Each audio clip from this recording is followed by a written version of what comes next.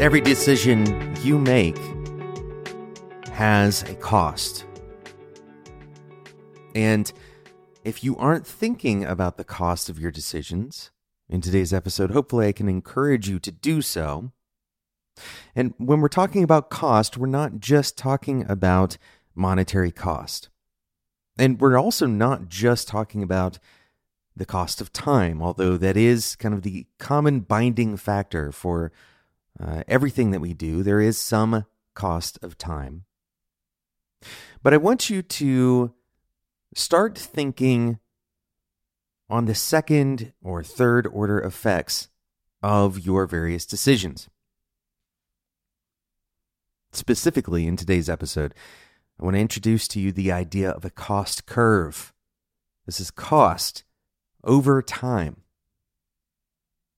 This very quickly applies, and you can see this applies very easily to most of the features that you might develop in an application in your day-to-day work. Let's imagine that your company decides to adopt a feature. And you, as the engineer, you have to determine what is the cost of this feature. The first order cost is whatever it takes to build the feature. This means that you might take the work, you might break it down, you might try to understand the architecture or the implementation. What kinds of services are we going to integrate with? Whatever it is, some kind of cost estimate, some input estimate in order to make the feature exist in the first place. And there's various different models for understanding even this kind of cost, this first order cost, different ways of accomplishing things. And a lot of the kind of methodology that we follow as software engineers is optimized around this first order cost. But it's not the only cost of the feature. There are other costs to consider with everything that we do. For example, what is the ongoing cost of operation for this feature? Not just the DevOps resources, the server or whatever, but the support. What happens when it breaks, or the various dependencies downstream that this feature creates? What about the dependencies upstream? What about mitigating risk over time? Are there external partners that, if those partners go down, we have to do something about it in order to make this feature accessible still? What is the cost of attrition if we do indeed have to cut the feature? Is the feature complicated? If it is, then the support of the feature itself might mean that we have to retain talent that we otherwise may not even need in order to continue operating efficiently. These kinds of second-order cost considerations, the ones that extend over time and have a lot more uncertainty attached to them, especially extending further out over time, these are the kinds of things to consider when making significant decisions, especially the kinds of decisions that are difficult to come back from. This concept of a cost curve is essentially, what are you putting into this over the course of time? Now, the cost curve doesn't explicitly cover your return, although generally speaking, you are going to have different returns. But in order to make these kinds of decisions, we're going to equalize the return. In other words, given two decisions that have different cost curves, to keep things simple, we're going to assume that the benefit from both of these is the same. But in practice, that is rarely the case.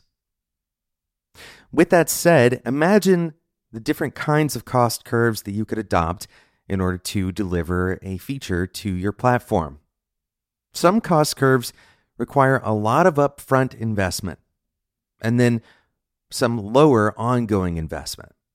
As an example, releasing a single feature to an existing app, you may have the upfront development cost of that and then the ongoing support of that, like we were mentioning earlier.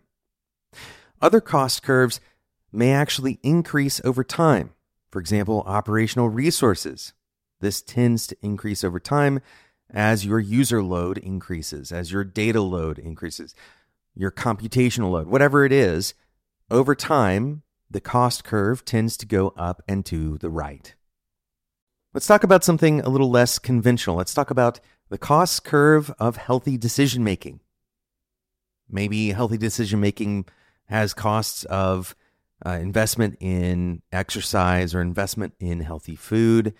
That food may be a little more expensive than the food that you were eating before. The more readily available processed food is probably a little bit cheaper than raw foods.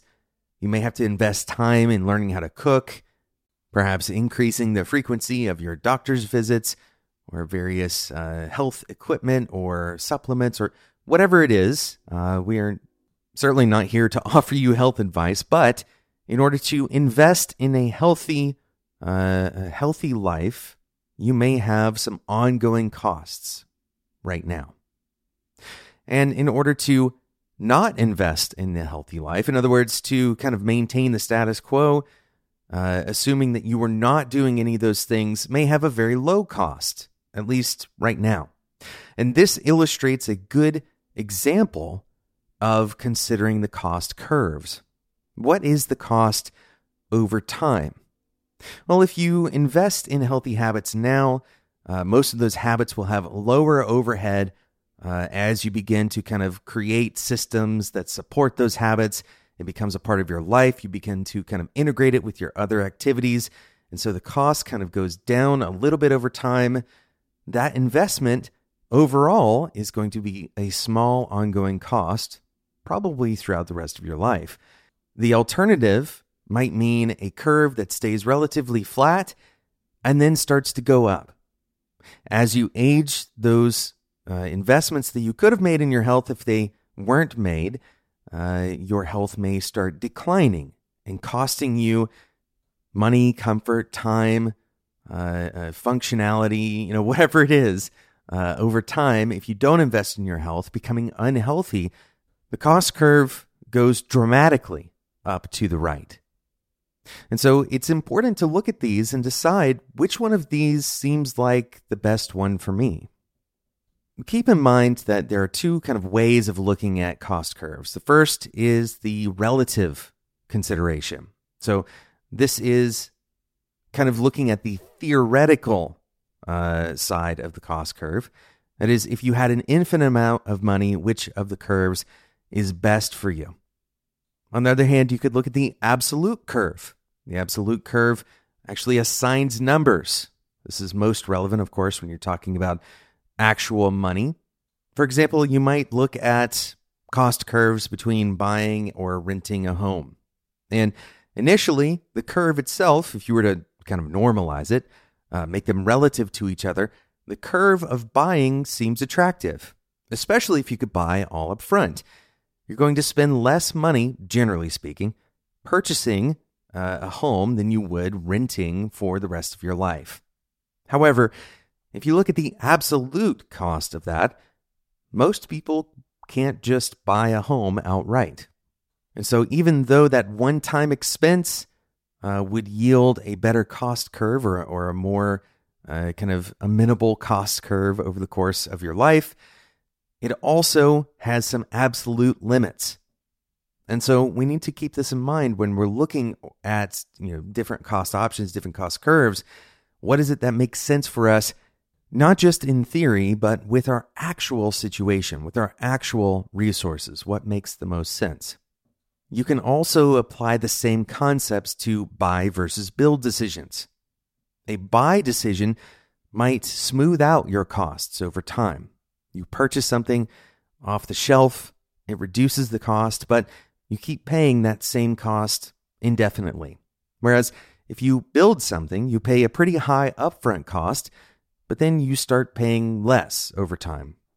Remember, the cost curve of building something also includes the variability of what happens when it breaks or what is the cost of maintenance, while the cost curve of buying something is only volatile related to whether or not the provider of that particular thing is going to sustain their business and whether they will change their prices once you've already bought in. I'd encourage you to play around with this concept of cost curves. Try to imagine what the cost curve is for even your personal decisions, what kinds of investments you're making, what are the costs of those investments over time, and compare them, right? Compare one cost curve to another. One other thing to keep in mind as you are building these out, conceptual models of these cost curves, you can imagine that this is essentially investment over time. So it's a XY graph if you need to visualize it. But another thing you should keep in mind is you're almost certainly going to be wrong. These are all models, right? Models all are missing something. So when you're building these cost curves out, it makes sense to capture what you believe is the variance, the potential variance. Another way to express this is your confidence in how accurate that curve is.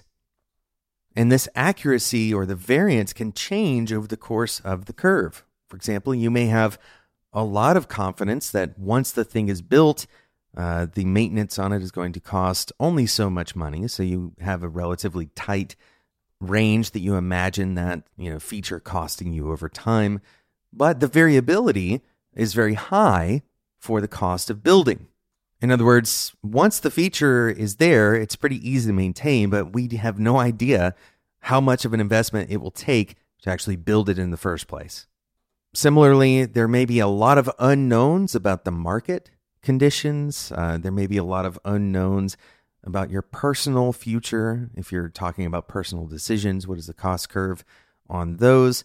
And so expressing the variance, the level of uncertainty that you have about a given decision can help you understand what are the risks in choosing one cost curve versus another. One final word of caution here. You're not going to be able to make a decision solely based on cost curves.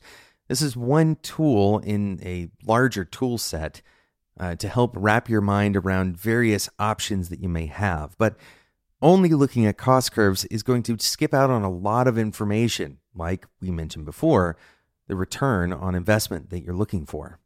So this is not a decision-making framework altogether on its own. This is more a way of adding more information if you're struggling to make a decision. And in particular, if you have cost curves that are significantly different from each other, that becomes a more relevant factor in your decision-making. These kinds of things can sometimes go under the radar. This is why we were talking about second-order thinking in the beginning of this episode. Thinking about cost curves over time may be a significant enough factor to choose one option versus another. But it's going to be most relevant when those cost curves are significantly and clearly different from each other. Thanks so much for listening to this episode of Developer Tea. I hope you enjoyed this discussion on cost curves, and hopefully you can find a way of applying this in your personal life or in your work in a way that benefits you and helps you make better decisions. I hope that you have good stories about doing this in the near future. And if you want to share your opinions or your stories about maybe doing this in the past, maybe you had a different name for it. I don't know that cost curves is the accurate name for this. It's just what we're calling it on this episode. Maybe you have an example of this investment over time concept that you'd like to share. Well, you can join us on the Developer Tea Discord community and share it today. developertea.com/Discord. That's totally free for you to join. It will always be free. We have a great community of people over there asking questions about their careers, asking questions about code they're working on, talking about books and other resources, podcasts. You don't want to miss out on that. developertea.com/Discord. Thanks so much for listening. And until next time, enjoy your tea.